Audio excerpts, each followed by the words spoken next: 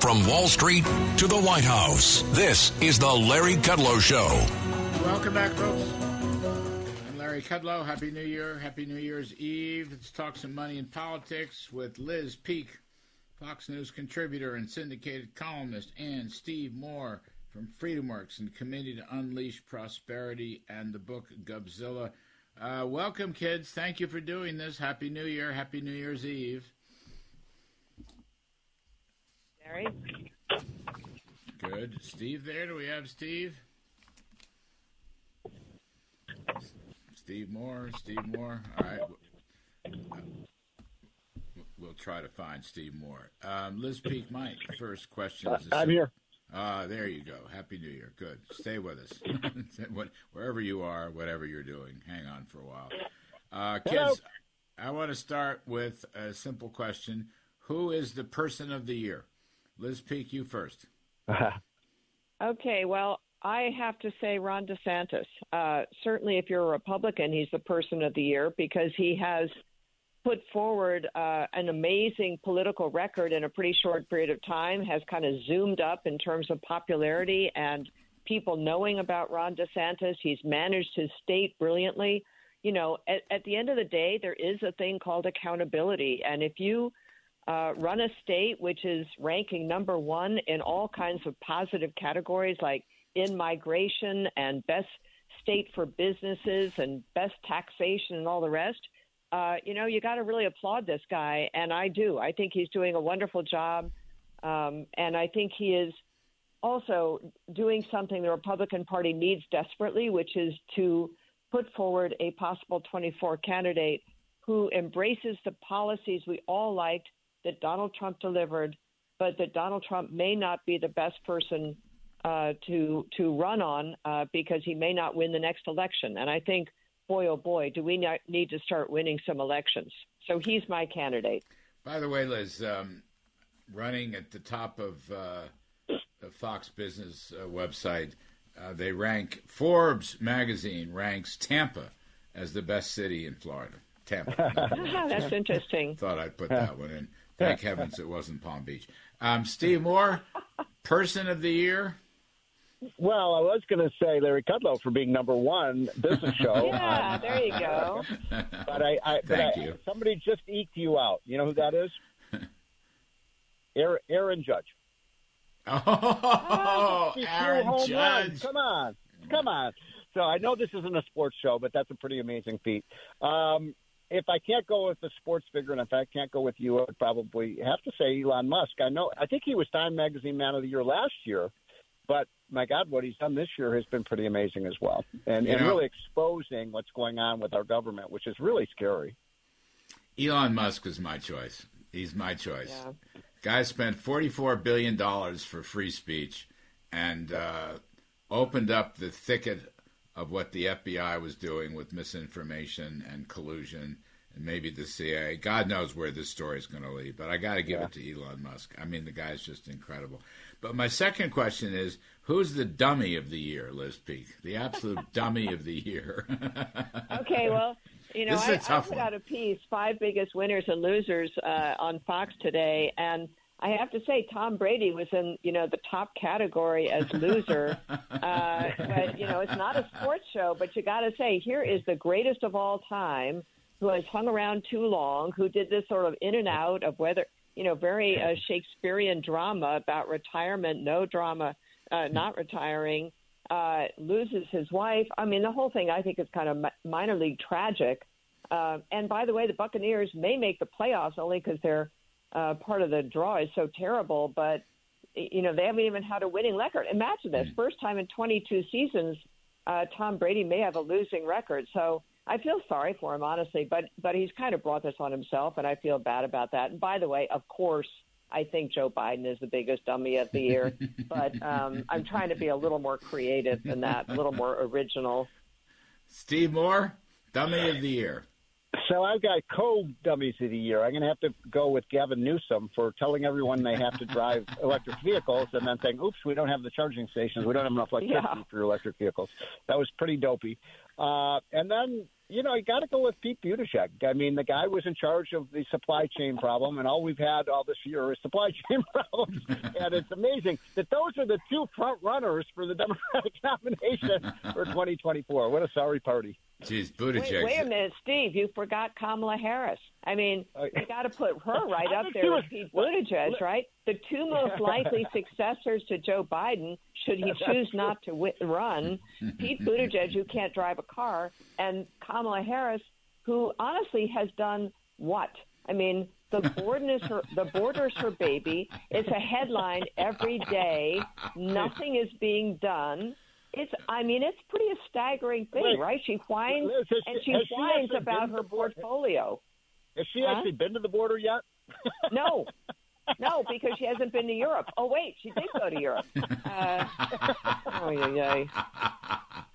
Buttigieg has done a great job with the airline problem with Southwest Airlines.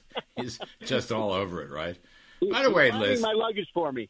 As a side effect, when is the board of Southwest going to fire the CEO?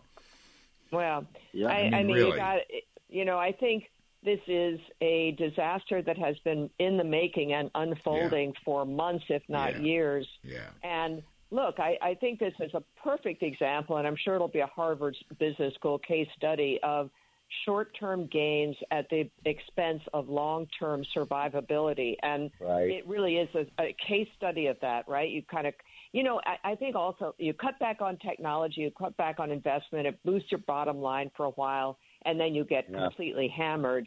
But I think, Larry, honestly, it raises the visibility of technology investment generally by businesses because I've seen, I'm party to aware of, let's say, what banks spend and financial institutions spend on tech. It is staggering billions of dollars. And so are airlines, and so are, by the way, communications companies and so forth. Tech is huge, and it may be out of fashion right now to invest in it. Stocks may be getting clobbered, but boy, it is the grease that makes the wheels turn at this point. And you see a company like Southwest, which is underinvested in it, just completely go down the tubes, and that's what happened. By the way, Jeff Peake should be the banker of the year. How about that? He is a good banker. Tell Jeff Peake he's the banker of the year. But excluding Joe Biden, and I admit Buttigieg is close, but I got to say John Kerry is the dummy of the year. Yeah. John Kerry it could be the stupidest man in Washington. The whole global warming, Green New Deal thing is so utterly disastrously catastrophic. He's pushing this. I don't know, behind the scenes, he's the front guy.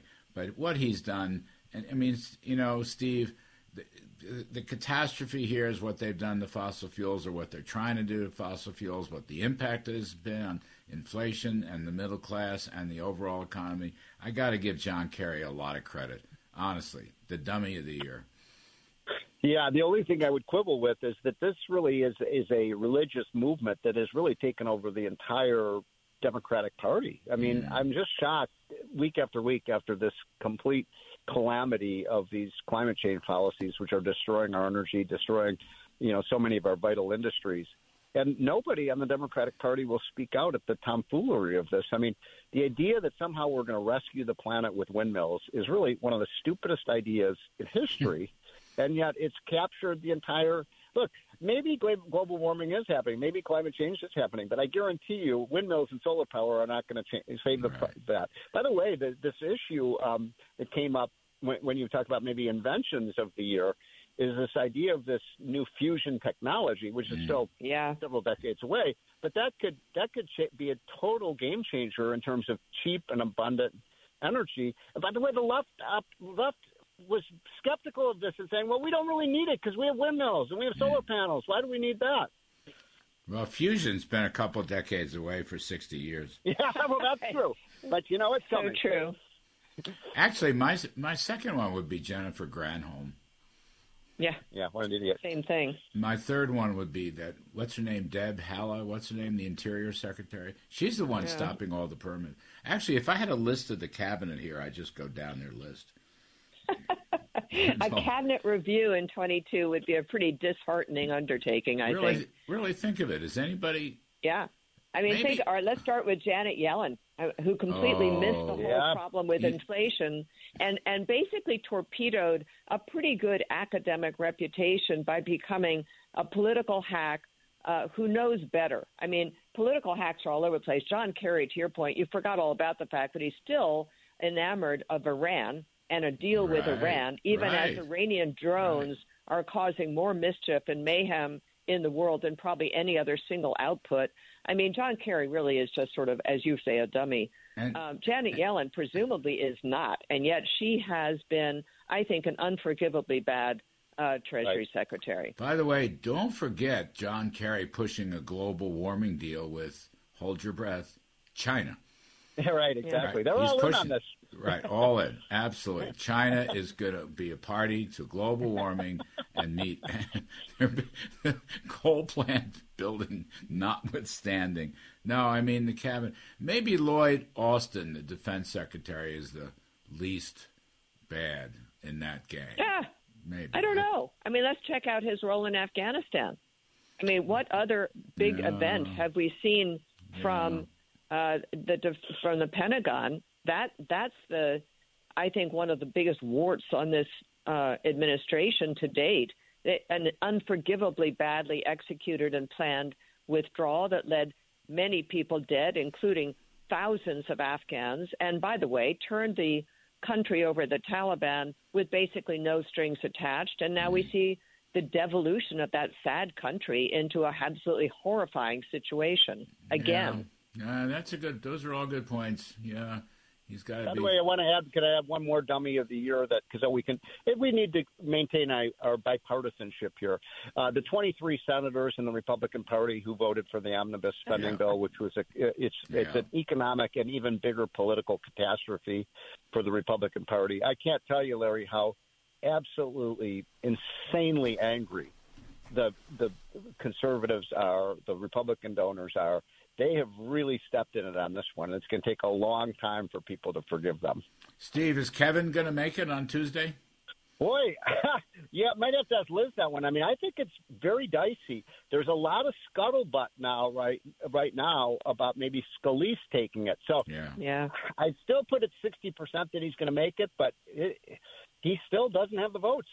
I had French Hill on earlier in the show. Apparently, this morning, one of the Freedom Caucus people came out and endorsed Kevin McCarthy. Who? I can't remember. A senior guy, though, a big deal guy. I mean, French is a big McCarthy supporter. I'm a big McCarthy supporter, for that matter. But he apparently got the support, and he's also the idea that you're going to vacate the chair, which is really a terrible idea. Yeah. Kevin may give a little bit on that. He might give a little bit on that. I don't know. Anyway, all right, this is a good start. We're going to take a quick break, folks. We are talking to Liz Peek and Steve Moore. Happy New Year. I'll be right back.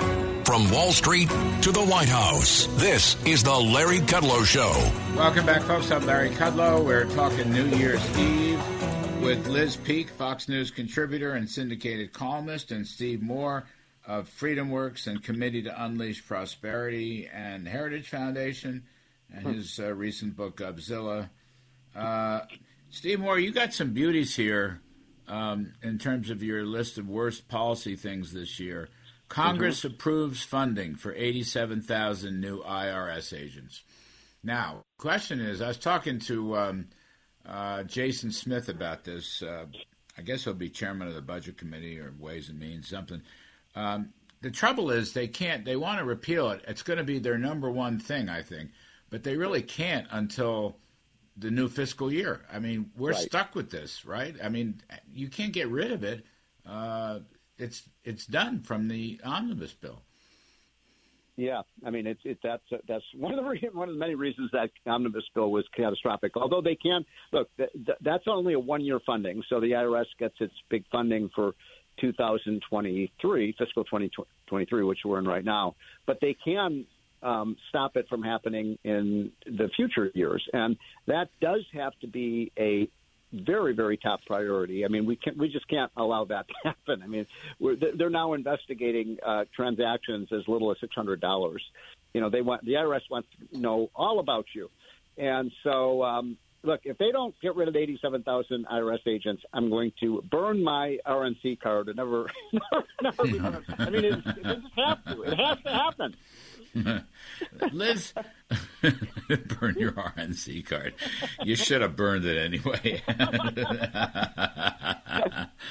And Liz, Steve's got another one. Biden begs Saudi Arabia and OPEC to increase oil production, but won't allow more drilling here at home. Now, obliquely, we talked about this vis-a-vis John Kerry, but really, the whole story, it seems to me, about stopping out oil and gas production, no permits, no pipelining, no refineries, blaming the oil companies, threatening a windfall. I mean, that's a package of policies that is the worst thing I've seen it may be the single worst thing I've seen since the 1970s.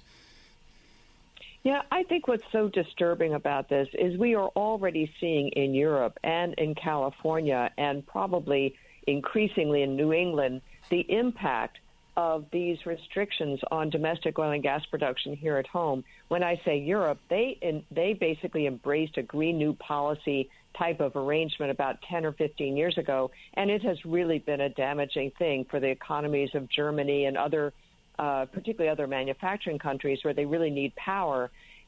What's so disturbing, Larry, I think about this all the time because there have been many things written by myself, by you guys, about these policies being wrong and why they're wrong in great detail, why we don't yet have the capability of fast-tracking to renewable fuels, why there are not enough renewables, there are not enough grid changes, there's all these things. But the truth is, unless more honest people in the media and in politics really pick up this theme, nobody's going to know.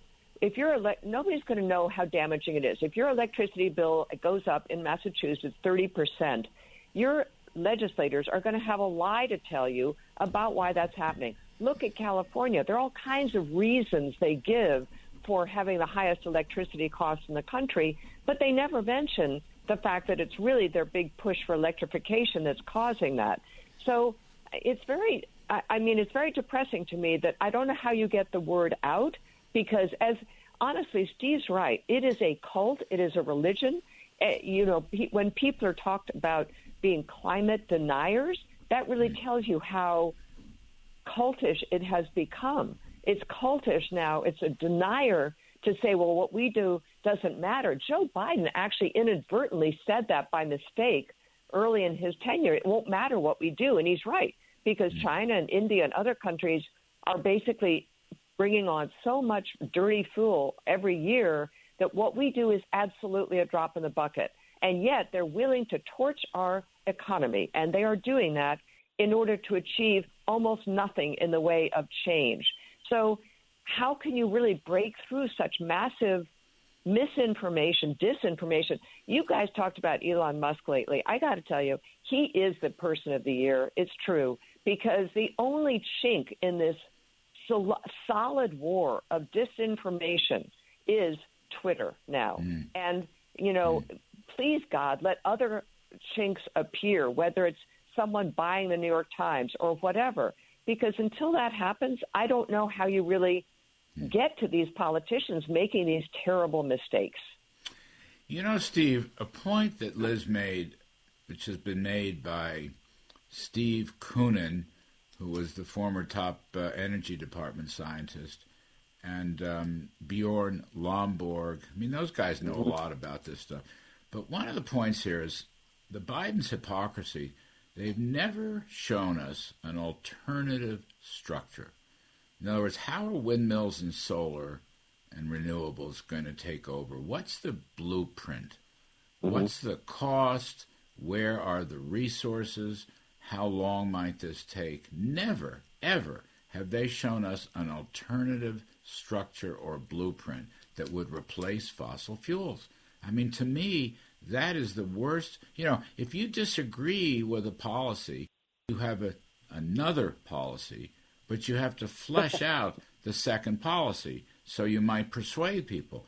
They've not done any of that kind of work. So I'll give you two numbers, 70% and 7%. Do you know what those numbers are, Larry?